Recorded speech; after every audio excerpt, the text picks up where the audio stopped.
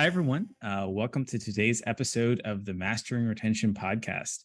I'm your host, Tom Hammond, co-founder of UserWise. And today I have the pleasure of talking to Mr. Kam Punia, who is the founder of Pixion Games, which is super exciting for me because I don't get to talk to a lot of other founders too often. So that's super exciting.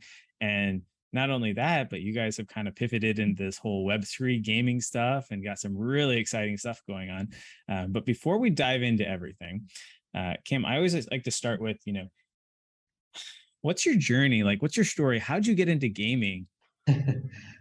Yeah, an interesting one. And thanks for having me on, Tom. So I guess gaming for me has always been, a passion. Maybe that's a little cliche, but it really has. From when I was 4 years old, I remember playing on my Sega Mega Drive, or some call it Sega Genesis, and playing Alex the Kid nonstop, probably more than I should have. And that's where my love of games really started. And fast forward playing lots of games, and then I got to 14 and I grew up backstory in a very small town. It meant for summer holidays between school, you're really quite isolated. So gaming was always my vice, a thing that I'd Mm, enjoy spending my time doing over those 6 or 7 weeks. And one year when I was 14, over summer holidays, I decided, well, instead of playing games, why don't I try, build one? And so wow. that's what I did. I learned C++, and I can still picture, how bad that game looked, but I was so proud of it all those years. And we'd probably call it now an endless runner, but it was skiing down a ski slope, dodging trees, simple high school mechanism. And I remember after like 5, 6 weeks or so, I built this janky style game that I was super proud of. And I begged my parents to one evening go pick up my friends so they could come and play this game that I'd built. And we'd spent literally hours just playing this super simple game. And what was driving us was that social competition, that, simple high school, can I beat you? Can I beat you? Can I beat you? And I remember looking back at that day and that time thinking, I love this, I love games, but I love creating this experience and creating this feeling for people. And so fortunately, that's what I set myself to do. I studied games design here in London. I then was fortunate to join Konami and work on some incredible games there on the design side with Kojima Productions. And then I learned a lot about how to build games, but still had a real blind spot when it came to, building IP, operating, running, scaling teams. And so, right place, right time, Konami were taking over the Yu-Gi-Oh brand, which again I was a real fan of when I was growing up. So it was just a Yeah. dream from my perspective. And they gave me the role to really head up a Yu-Gi-Oh division for Northern Europe, and that's meant scaling the team, the relaunching the IP across the trading cards, video games, licensing, marketing, sales, product development. Everything to literally launching a new IP. And I learned a lot there for over 4 years. And that was also my first taste into creating the competitive scene for a brand. And back then in what, 2010, 2011, I think it was, we called it organized play, which now we call esports. Doesn't have the same ring to it as esports, right? But that's what we started to build out, and we set out sort of regional tournaments that then went into nationals and European and now world finals. And happy to see that Konami have taken it even further since I've left. But that was a real, I guess, the start of building that infrastructure for the games. Um, and as I say, learned a lot, but hadn't been in the startup life. And I guess from my own perspective, I really wanted to, I guess, test myself and an internal checkbox of, do I have that resilience? Do I have the ability to come every day with a smile, but with the same enthusiasm, after every single obstacle that you're faced with, and still have that same drive and passion. And so I joined this startup here in the UK. They were focused on building competitive games on Facebook. Looking back retrospectively, I'd say we were probably 3 years too late, that the founders there were super passionate, and I really, really believed in sort of the mission. I was there for 3 years. They scaled, eventually shut the studio down, but it was a completely different journey to that of Konami, where it's a public listed company, 5,000 plus employees. Here we were a couple of dozen employees, and every dollar had to be worth $100, right? So you have to be really resolute, resilient, and work for every single penny that was there. And so after those 3.5 years or so, I really enjoyed it, loved it, thrived under that pressure. And that's when internally I thought, okay, I've checked all the boxes I believe I need to set up Pixion. And so, that brought us to where we are now, and on the journey that I'm on now. Yeah. So I believe that there's this secret in gaming that like everyone has this dream of someday owning their own studio and having full creative freedom over everything. Just, being able to make the dream games. And actually, something unrelated that you reminded me of, I was thinking about the first game that I made, and I'm pretty sure that it was like no, it was like in 8th grade. And I don't even know if this counts, but well, math class was like very boring, and so eventually, like, me and my friend convinced the teacher to let us just kind of like work through the book and work ahead, and then we did that, and then she didn't know what else to have us do, so she just like gave us the manual to the TI calculators, just read this. And so we learned how to program those. And well, I think the first thing that we did is like we coded all of the algorithms in there, so like when it came to doing tests, you could just like one click and get the answer out and stuff. And then we were still bored, and then we started learning how to like we made games on the calculators. I don't remember all the games that we made on there, but it was simple little stuff like the aliens one and stuff. Nice. That was fun. But anyways, let's go back to Pixion. So tell me about like the founding team. Like, how did things get started? Like, is it just you? Do you have some co-founders? Like, what does that look like? Yeah, it's just me. And I'd always recommend not to start up a studio to sole founder. And I knew that going into it as well. For about 6 months, I spoke to a lot of contacts that still I have a really good relationship with. And I think that cultural fit, you always have to have a really strong bond with the co-founders that you're working with, because you're literally in the trenches making sacrifices every day. And I reached out to who I thought on the cultural side would be a strong fit, who I knew were wanting and were looking to start something on their own, and told them about, this is what I wanted to build. Is this something you're passionate about as well? Or is there something you're passionate about and maybe I will come along as a co-founder? And the vision and what we're trying to build at Pixion really resonated with the people that I spoke to. Where I think we, I guess, misaligned, where I saw we weren't watertight, is what we wanted to do, how we wanted to scale, and ultimately what was the end goal. Some lifestyle business, which means a very different thing to taking then VC money and going on that growth. It also means your risk tolerance is very different to what we currently have here. And so just in terms of decision making, we come from very different lenses, have very different outlooks. And after about 6 months of not finding the right person, not on the cultural side, but very much aligned with what we want to do over the next 5, 6, 7, 8 years, I decided, well, jump in head first and see how it goes. And like I say, I always advise you to have someone else at least beside you, but I jumped in. Fortunately, I had an incredible founding team that came in soon after, and they were just as excited about the vision and passion. And some of them are still here, 4 years on, and they're just as part of the Pixion DNA as I am. They're just as important to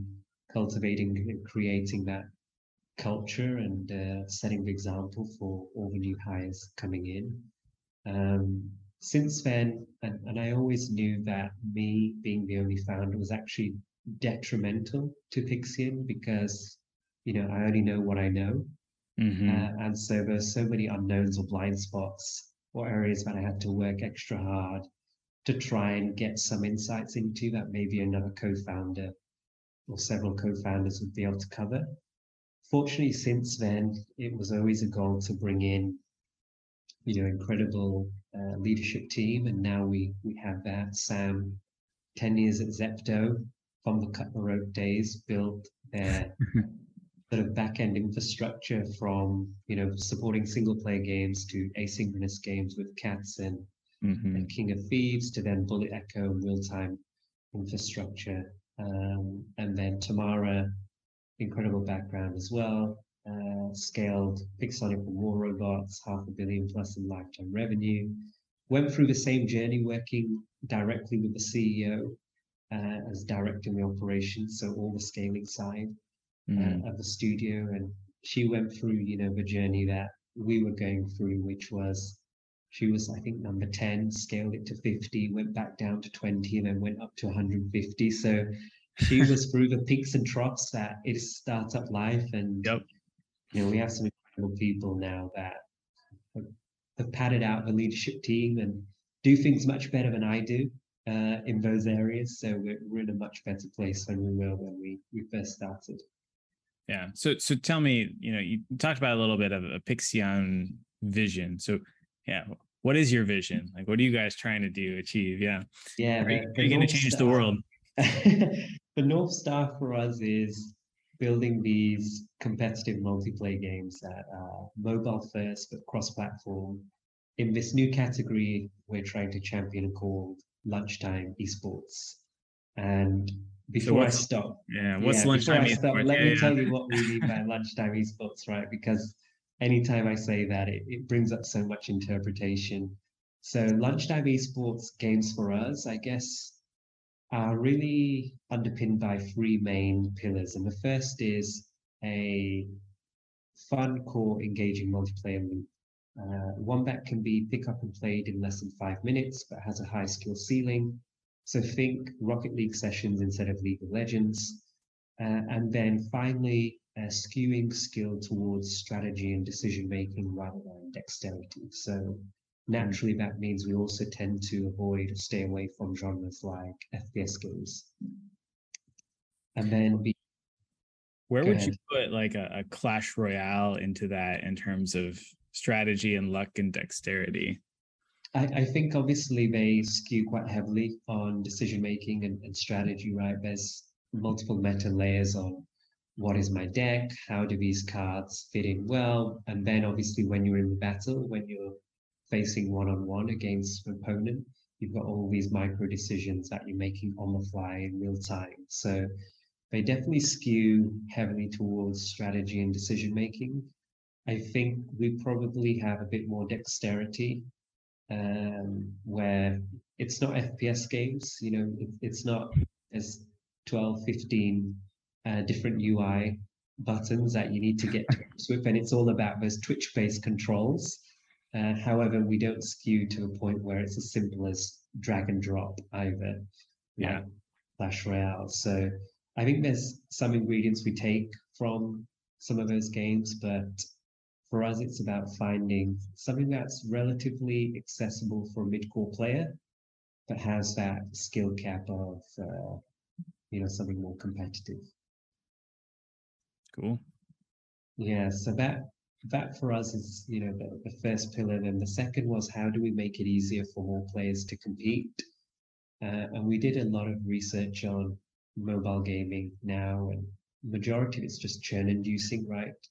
You have to come out of the app, break that session, sign up to a tournament on another website, come back to the app, play the game, some sites and operators require you to then go back to a website and report the result. And as you know, every single one of those steps, every single one of those taps and clicks is churn. And Yep. so it just again reduces who will play and who will compete and who will sort of I guess partake in those tournaments. And for us was, well, how do we shrink all of this in-app? So you have the core loop, you have the meta game, you have the progression systems within the core game. But then how do we create this layer on top that with one tap or one swipe, we're in this high risk, high stakes, high rewards environment where we have essentially, I guess we call it our always on live ops, where we have these timed events, series of tournaments and leagues, and they have different winning conditions, different rewards, different rule sets, and importantly, all in app. So making it much easier for more players to compete and try to compete and test themselves if they want to. And then third and finally, rewards that are now powered by blockchain. That's, I guess, the pivot that we made 2 years ago. Well, let's not get quite to that yet. So, okay. So I want to rewind just a little bit. Okay. So I remember, one of the first times that we got to speak, that super impressed me. And I can't remember off the top of my head, but you basically said, okay, so when we started Pixion Games, we had the belief that we want to build like a hit game that's going to attract a lot of people. In order to do that, though, we have to have XYZ metrics to be able to scale it and do that. And I think at this point in time, you'd killed a couple games that, like, by most standards of startups, probably would have like kept pursuing them and whatnot because you had this like high standard. So I'm really curious, like, what was your standard and like why was that important? Yeah, I think for us, obviously, we're fortunate that the team we have here, they've come from Square, Rockstar, Sony, King, Garena, Tamara, Nikolai, Sam. We've all worked on games that have had millions to tens of millions of DAU, hundreds of millions in lifetime revenue. And that was really our aspiration. That's what we know we've built in the past. Of course, that doesn't guarantee future success, as we all know. But that was definitely our aspirations. And we knew if we wanted to do that, we had to be quite, let's say, ruthless when it comes to sticking to that goal, sticking to that aspirational goal and what we wanted to build and the heights that we wanted to reach. But it also meant having the infrastructure as a studio, as a company, because you're burning lots of runway, you're killing games. From the onset, we've been very open with our investors saying, it could be the first game, it could be the 10th game. What you need to do is back us. We're going to have, hopefully the best practices that we always iterate on so we can try and validate the fun and what will scale as quickly as possible. Mm-hmm. And they've backed us, year after year after year in our pursuit of finding that. And that gives us, the safety net to be able to go, well, let's kill this game because yes, although, there's always runway, there's always making that fine balance as a startup of, you need to generate revenue, you need to generate profit, but equally, is this meeting our aspirational goal? Yeah. It's been easier to do that because we've had investors from the start that have been very vocal and open saying, we back you guys to find and eventually find that game that will be a category defining hit. Okay. So I think this would be a fun exercise, but can you take me through each of your games and like just take me of like why you thought it would be good, maybe where the metrics ended up landing and why it actually ended up failing, maybe like what you learned. And then like we'll go through each of them because I'm just like curious, like what was the process, what was kind of the learning, and then how did that kind of work out? Yeah, it's a lot to go back through, but I'll try and condense as I can. So for us, obviously the vision was always be short snackable sessions. So we always thought if we can't prototype a core loop in less than 2 months, it's probably too complex. Already, without the metagame, without the progression systems, etc., if the core loop itself is just taking us this long, it's probably something we just won't be able to scale with the resources and the team that we have. So we always gave ourselves that finite amount of time to make sure we had something we could play. And then we always had these validation steps. And the first was always the team. We would build something within those 8 weeks. And then when we play it, we have to think, okay, there's promise here. This is something that we can continue to build upon. We think we can turn this into a successful game. If at that point actually we didn't have that conviction and we thought, actually, guys, this one's a dud. It sucks. It's not fun to play. We're not enjoying it. There's no point continuing. There's no point to building something that, as a team, you don't have conviction in. And so we killed actually multiple prototypes at that stage. Probably more prototypes at that stage than we actually moved forward with. If we do move forward at that point, we have a belief that it can turn into something or has potential. And then we always put it out into the market, right? Players never lie.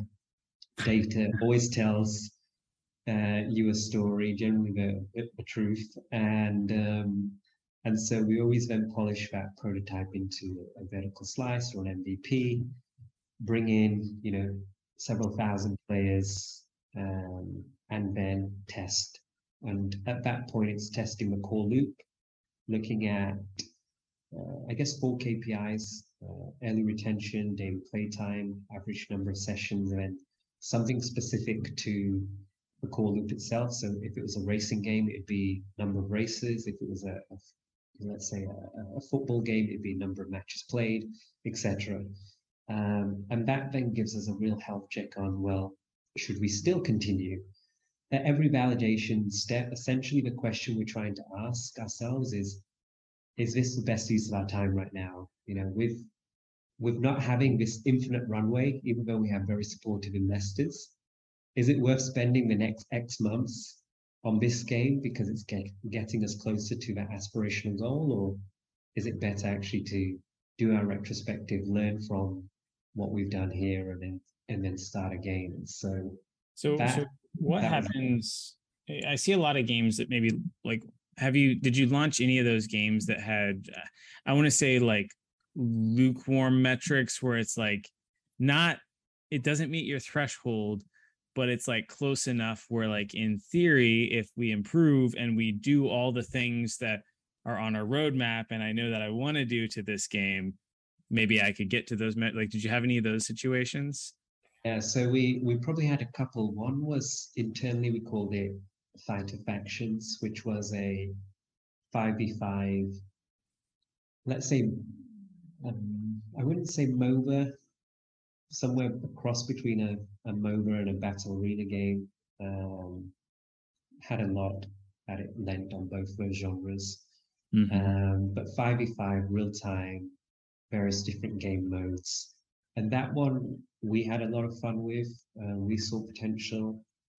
MOBA was just starting to emerge in I think it was 2018, into the space, and we thought, okay, we're on the right cusp of that wave right now, where it's not a saturated genre. However, we learned a few things building real-time multiplayer games at that point. One, it's tough, and then two, when it came to just, I guess, validating, you have to have this incredible amount of UA support, right?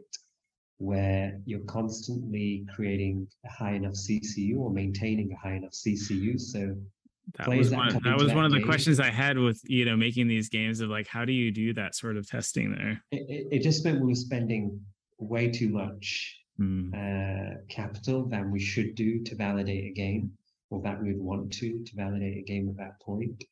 And we ran a couple of tests where we thought, okay, we're going to take CCU being a factor away, but we still didn't get the metrics. And mostly there it was, we looked at our day 3 to day 1 ratio. So the numbers themselves at that point are important, but probably what's more important to us at that specific time of where the game state is and where the core loop is the relationship between the metrics. So do we have a minimum 50% day 3 to day 1 ratio? Do we have a minimum 60% day 7 to day 3 ratio?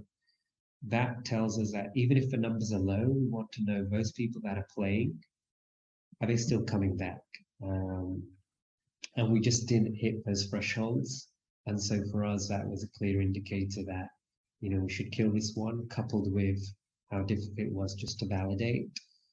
And so we started again, and we built something, learned a lot of lessons. And then we started with a game called Bash Arena, which was a 3v3 brawler. At that time, Brawl Stars wasn't released either. So we thought, okay, this is really fun. This is something really cool. Brawl Stars enters soft launch. And obviously, we probably both know it went through seismic changes in those 18 months that Supercell had it in soft launch. And we thought, okay, we're still creating something that's very different here. And that was probably the closest we got to going, this is the game.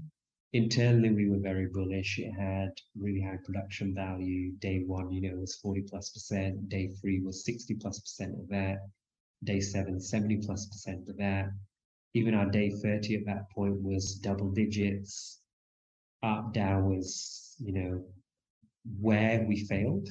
And so we got to a point of, have we found a core loop that's fun? Yes. Does it retain well? Yes. Does it have engagement? Do we have enough content that we can scale with players that's keeping them around, that keeps them engaged week on week? Yes, yes, yes. And then we got to monetization. We're still not out of the woods.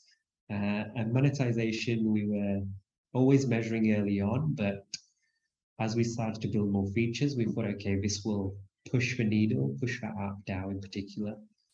And we got to about 20 cents when in reality it needed to be at least double. Supercell had launched by then Brawl Stars, or was in soft launch, advanced soft launch with Brawl Stars, spending a lot more capital, had a lot more resource, were churning out more updates in a more frequent manner than we were. And that told us actually that we missed the boat. But we actually gave ourselves 2 more tries to try and fix and move that needle when it came to the up down, because we had such good engagement. But after those 2 tries, we couldn't move the needle. We actually made it worse on one of them.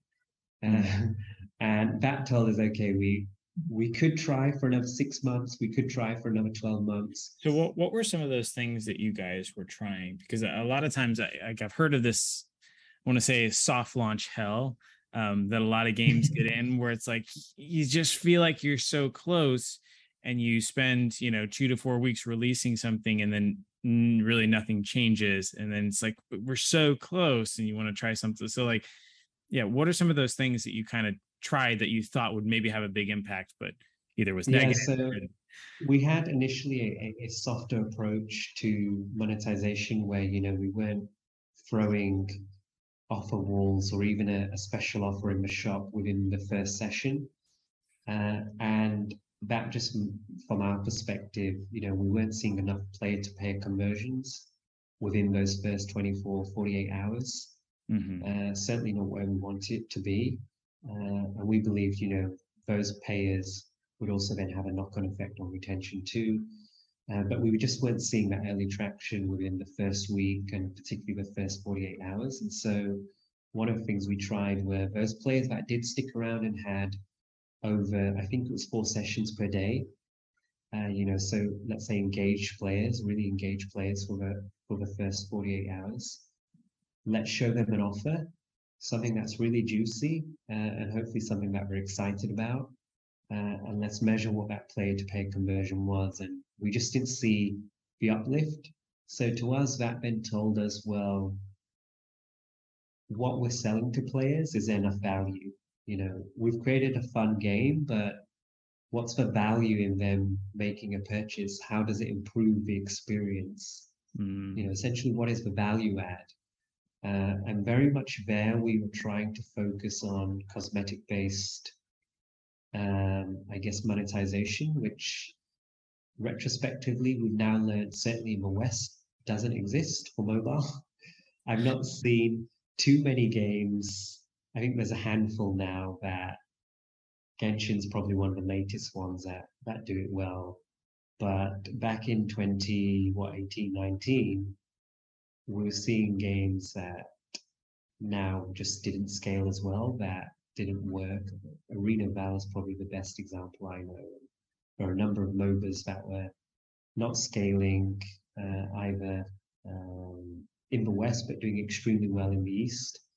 And we try to push, the value add to players and without completely redoing the entire economy, and trying not to move towards a pay to win, let's say, experience.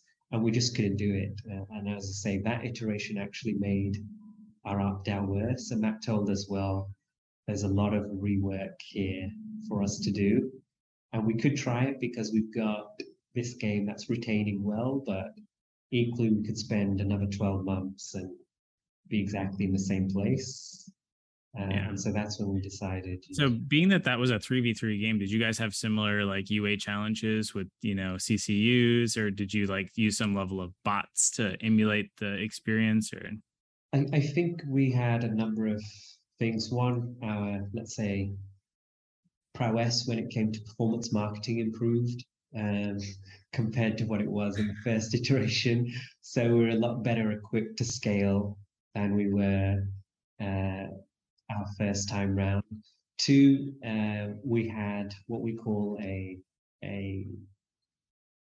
let's call it a loser queue. Probably not the right term for it, but internally it essentially meant if players would lose, let's say 2 or 3 games in a row, they'd go into this queue against bots. And then once they've won 2, 3 games, we put them back into the queue to play against real players. So it meant we could circumvent players between playing against real players against playing against bots too. So a few tricks like that just meant it was easier for us to maintain a higher CCU. We also very much focused our spend and all our attention in the same time zone. So it meant we weren't having to spread ourselves thin across multiple time zones where someone's asleep, whereas someone's now active and playing. All of our CCU were playing and had similar habits. We're going to work, waking up, coming back from work, generally at the same time, and so we'd have the same pockets of free time throughout the day. So all of that made it a bit easier for us, but even then, we still then learned the lesson that actually we're spending more than we should.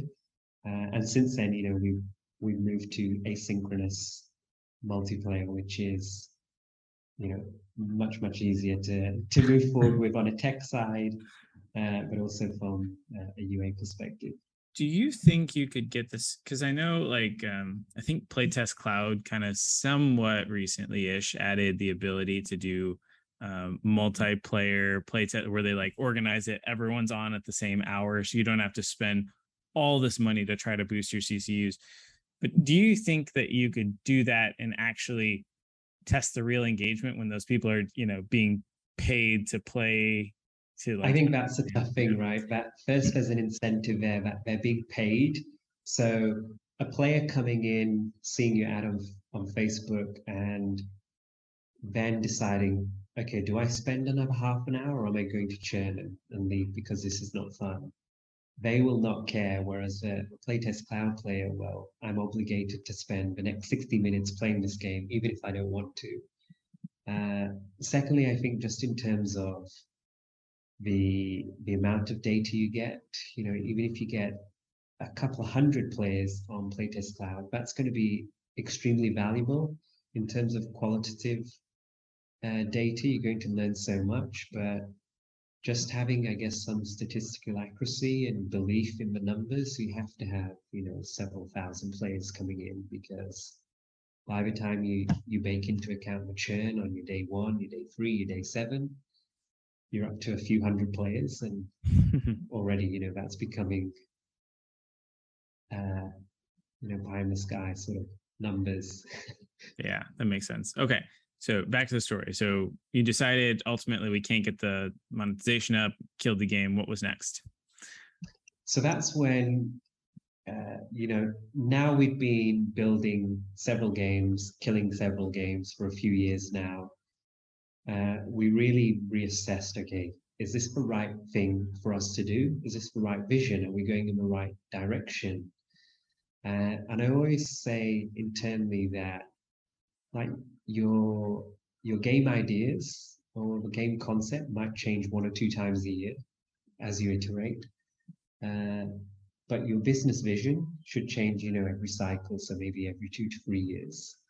As the market changes, you need to also adapt and reassess that, yes, we're still in the right position to win, or no, actually we're not. And in the middle of 2020, that's when we really looked at, well, are we in the right place? Are we doing the right thing? Do we have the resources to win and come up against, at that time, incredible consolidation that was happening in the space and continued to happen in the space. And that's when we really started to then look at blockchain, CryptoKitties at the time, and Axie Infinity. Though Axie Infinity wasn't the Axie Infinity that everyone knew in 2021 with millions of DAU, as a bunch of guys that were giving out these tokens for free that eventually, were worth hundreds of dollars. And it was really interesting to see also how they were bootstrapping and building this really loyal community. I always call it the I guess the launchpad community, where that golden cohort of players that start to evangelize everything you do in your game and stick around with you for a very long time. These guys were doing that without spending a single dollar, and these players were going to war. They were creating as much content as the actual studio themselves were when it came to marketing. And so that was a really interesting case study just from a business perspective, how they were building that community and scaling that community.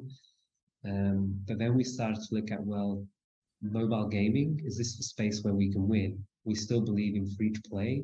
Our expertise and our core competency is still free to play.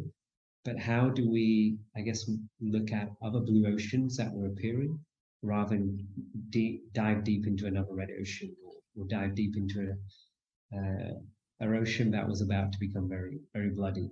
And so that's where blockchain for us was really exciting as well. But our take on blockchain is, very different to maybe what we've seen in the last 18 months. Yeah. Okay. So you guys decided to kind of go in on this Web3 thing. How did you guys figure out like what game concept makes any sort of like, I think about like when you first started going into free to play, right? Like nobody knew that Clash of Clans or Candy Crush was like, so, it's just kind of a blank slate canvas. So how did you guys come up with like, your bid for Fableborne? Yeah, so I think first, going back to that first pillar that I mentioned, a fun core engaging multiplayer loop, our focus was always, well, we have to find that fun first. So let's strip back everything, that minute by minute gameplay, those 3-minute sessions. What is that core loop? We can build an economy, we can build a progression system, we can build a meta around it. We can look at how blockchain fits into this, if it fits into this. But first and foremost, we have to have a fun game. And so to do that, we actually split the team into two at that point. And it was really a race of, okay, guys, this is, I guess, the restrictions we have. This is what we want to build as a studio. This is our vision. Build your take on what you think that core loop could be. And on one side, we were building what became Fableborne. On another, we were building a multiplayer version of what I think we'd call Slave Aspire now. Slave Aspire hadn't released back then, but I think that was probably the best and closest example I can give now. So two very different genres, but multiplayer at the core of the experience and can be played, like I say, in these short snackable sessions. Mm-hmm. We got to a point where internally we were very happy with both games, but the litmus test was always, let's put it out into a stealth launch. So the teams had a couple of months to get their builds ready, put it out, and see where we landed. And we had a couple of scenarios. One game comes very much in front, and that's the game that we consolidate and work towards and try and release. Both games do extremely well, and then we have a really interesting problem. Where do we go? Which one do we back? Or neither game does well, which is another interesting problem. Where do we still go from here if none of these games have shown potential? And so where we eventually landed was Fableborne clearly had their better metrics across the board, across those 4 KPIs that I mentioned earlier. And so you guys didn't do like a land sale or like a pre-game mint or any of that like typical Web3 stuff, right? no, I think for us, the concern there, and it was very tempting, even for our investors' point of view, when it's either ask our investors for a couple more $1 million, or back then in 12 months ago, there were, I'd call, let's say, pitch deck raises where teams were coming in with really nice pitch decks and Google Slide docs and raising millions, or they were dropping these profile photos or heroes that had no utility yet for a game that hadn't been built yet, and raising millions of dollars. And I think that's one interesting way to bootstrap and get the funds to start building. From our perspective, though, our concern was that it really, I guess, creates this short-term mentality where now you have thousands of stakeholders that all are pinning their hopes that, okay, this game is the one that's going to be fun, that's going to scale, that will retain players, that will monetize well, that has a profitable business model behind it. And we've already shown over the last 3 years, actually, it could be this game, it could not. We could very much, probably most likely, this game could also be killed. And so we didn't want $5 million worth of stakeholders behind us going, well, why did you kill this game? And it be seen as a rug pull, which was, and still is, I think, an issue within the crypto blockchain or Web3 space. And so we wanted to make sure that when we did ask for a single dollar from players, it's because, one, they knew who we were, they had seen the game, they had played the game, and now when they are deciding to make a decision of, do I dive deep into my wallet because I want to spend on something, it's because they've decided, actually, this is really fun and there's value add here, and I want to get on board, rather than it be fueled by, let's say, speculation. Yeah. Okay. So tell me a little bit about Fableborne. Like, what's the gameplay actually like? Like, have you guys done much on like the community building? Yeah, just give me the lowdown. Yeah, so the best way in a sentence to describe Fableborne, think of it as Clash of Clans meets Diablo. That's the best way I can give you an analogy, the best analogy. Okay, you've user acquired me. And so it's actually internally we came up with this idea of, well, we need to have really deep meta, because within blockchain gaming you have all these different player personas. One is a player that's emerged over the last 12 to 18 months, where it's all about value accrual and how you then extract that value. But equally, as we know, there's several player motivations within the free-to-play space. You could play because it's social, because you want to compete, because you want to show off, and it's vanity. All these reasons why you play and spend. Mm-hmm. We knew we had to create, and from the lessons we've learned, we had to have a genre that allowed us to create this really deep meta that has several different player lanes. So winning to one player could be very different to a different player. And so that's where we sort of came up with a genre mashing of base building meets action RPG, Clash of Clans meets Diablo. And internally we thought, well, what's the innovation piece here? You know, why does someone play this game instead of Diablo or instead of Clash of Clans? And we thought, well, in Diablo, what would the game be like if those worlds that you're raiding were all player owned, you know, all player created? And we thought, okay, that's interesting. That piqued everyone's interest. But let's prototype it as always, and let's play test it. And essentially, what we built in those 8 weeks was this really strong self-serving loop where, like in most base building games, you have this really deep meta of how am I going to build this game, or how am I going to build this base. And within Fableborne, actually, everyone doesn't have the same grid. So your base could be very different to mine in terms of size, shape, resources available. And so everyone's got a very different playbook. You can't go on YouTube and go, well, that's the best way to just build a game, build my base, and that's what everyone copies, right?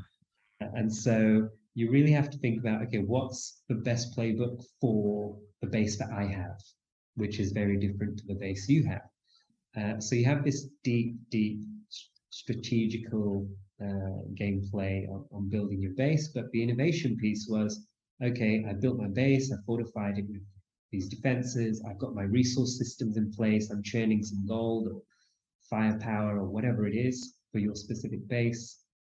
Now I'm going to raid, and I need to raid Tom because he's got Firestone and I only have Waterstone. And I need Firestone to be able to craft or upgrade a specific item. So I'm going to raid you, Tom. And rather than drag and drop units like you would in, you know, a base building game and watch what happens, here you actually control that hero. So you decide what to attack, where to attack, how to attack.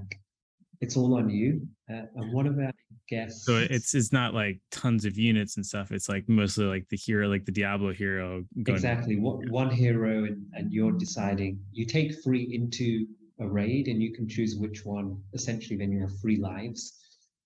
Each time a hero is killed, you have the other 2 to pick from, and then the other one. And if you lose 3 times, that's it. You're out. Obviously, heroes have different skills. One could be range, could be really squishy, could be tanky and absorb damage. So there's a meta layer of strategy there even before you go into the raid. What's my best team? What's the best group of heroes I should take in? But then, yeah, the raiding aspect we just thought was just much more engaging. We would even watch each other play and go, well, even though you're attacking the exact same base I did, you're going about it in a very different way. You know, you're raiding from a different angle, you're raiding from a different place, you're using different attacks, you're attacking and trying to defeat a different unit instead of going for the resources like I did. And so it became really watchable too, which was important for us. And that became really exciting because you had this puzzle in front of you, a player's base, but there were so many different ways that you could try and solve it. And that for us, just like I say, created this really engaging self-serving loop. That's cool. Okay. I have a few more questions, and I know we're almost out of time here. I'm sure we could keep going for a long time, but so first question, when you were testing this model, did you guys take the time to build out blockchain and NFTs or, you know, any of that kind of stuff that went into the Web3 aspects of it? Or was it really just the game loop that you were focused on? It was always the game loop because we knew, you know, it could be this game or it could be another 3 years and we're still searching. So before we put any of our resources, which, you know, are not infinite, before we put any of our time into this specific area, you know, the Pixion, the blockchain rewards, how that all integrates, it always went back to we have to find that fun. And fortunately, we did with Fableborne. We put it out into 4-month stealth launch under a different name, different store. So players had no affiliation with us, didn't care about the game. So you just did like a mobile launch fake name and you just kind of acquired users as you normally would with like Google or Facebook kind of thing? Yeah, complete blind test. And that gave us real confidence that, you know, if players were sticking around, it's because they like the game, because there's nothing else for them to go off. Yeah. How does monetization work in it? Monetization for us now is something that we've focused on the last, I guess, 8 months. But I guess a quick high level, how we see the blockchain layer or how in-app purchases and free-to-play mold together. If we think of what Pixion sells to a player as a catalog of items, let's say 1 to 10, in traditional free-to-play, Pixion sells all the items, so 1 to 10, to the player. In how we're looking at monetizing Fableborne, Pixion will sell 1 to 5 directly. And those items you'll only ever be able to purchase the first time from Pixion. Will be the only ones that will introduce these items to. And so the only way, as I say, to buy them, to get them, to play with them, is purchasing from our own store with an in-app purchase. Of course, then, if you buy that Tom from us, you can then sell it to another player. So there'll be secondary market sales on our marketplace. But the first time you'd ever get access to those is from Pixion. And then items 6 to 10, the only way to purchase them or to acquire them is either 1, winning them in some of our tournaments, or 2, actually having the resources to be able to craft them and essentially build them for use. And so that's why you need to build your base. That's why you also need to raid other players' bases to get all those resources. And I smell live ops coming in here too. Yeah. Yeah. And so that's why it's really up to you then what you do with it, right? And that was important for us, whether you want to sell it, use it, show it off, or just collect it. What the value add to you is completely subjective, and it's a player's decision. But that's how we're essentially splitting up the monetization. And then, of course, on every secondary market sale. So if you've crafted this item, let's say a legendary sword that you've built and now you've used it, but you've decided, actually, I don't want it anymore, I'm going to sell it to Kam. I buy it. Pixion will take a percentage of that sale as well. Cool. Okay. Well, and you pretty much already answered my last question in there. Okay, so we are on the Mastering Retention podcast. So I do have one more unofficial question for you. And that is, of course, what's one tip or trick or lesson you've learned over the years to increase player retention? Like, how do you keep players playing from day to day to week to month to hopefully coming back for years? One trick. Probably it's a combination of several tricks that keep them there. But I'd say one trick is not to underestimate that first 10 minutes. Like, really, it is the golden 10 minutes. And I think Google have probably shared some resources of how every single minute they play beyond those first 10 minutes literally adds to their day 30 retention, which over millions of players that was analyzed. And I think we took that too lightly. We were building the core loop and we thought, well, we'll just analyze the players that come in and retain. But you really need to craft a strong experience, but then also craft a strong onboarding, because players need to understand, why am I doing this? It could be fun and they love it, great. But after 2, 3, 4 days, if they're not clear what is my next goal and what is my next goal after that and what is my next goal after that, and you're not clearly, not signposting it, because we're not building hyper casual games, but if you don't show a clear route on how to get there, and then it's their decision if they want to get there or not, it can really just kill your engagement. And we learned that the hard way very early on. And so even when you're testing out those core loops, you can't scrimp on that for 2 weeks. So true. So true. Well, thank you so much, Kam. If people do have any questions or they want to get in contact with you and learn more about Pixion and anything like that, is there a good way to do that? Yeah, you'll see me floating around on the Fableborne Discord a lot now, or you can catch me on Twitter, Camel1987, or shoot me a message on LinkedIn. Awesome stuff. All right. Well, get in the Fableborne Discord. Sounds like it's going to be awesome. All right. Thanks, Kam.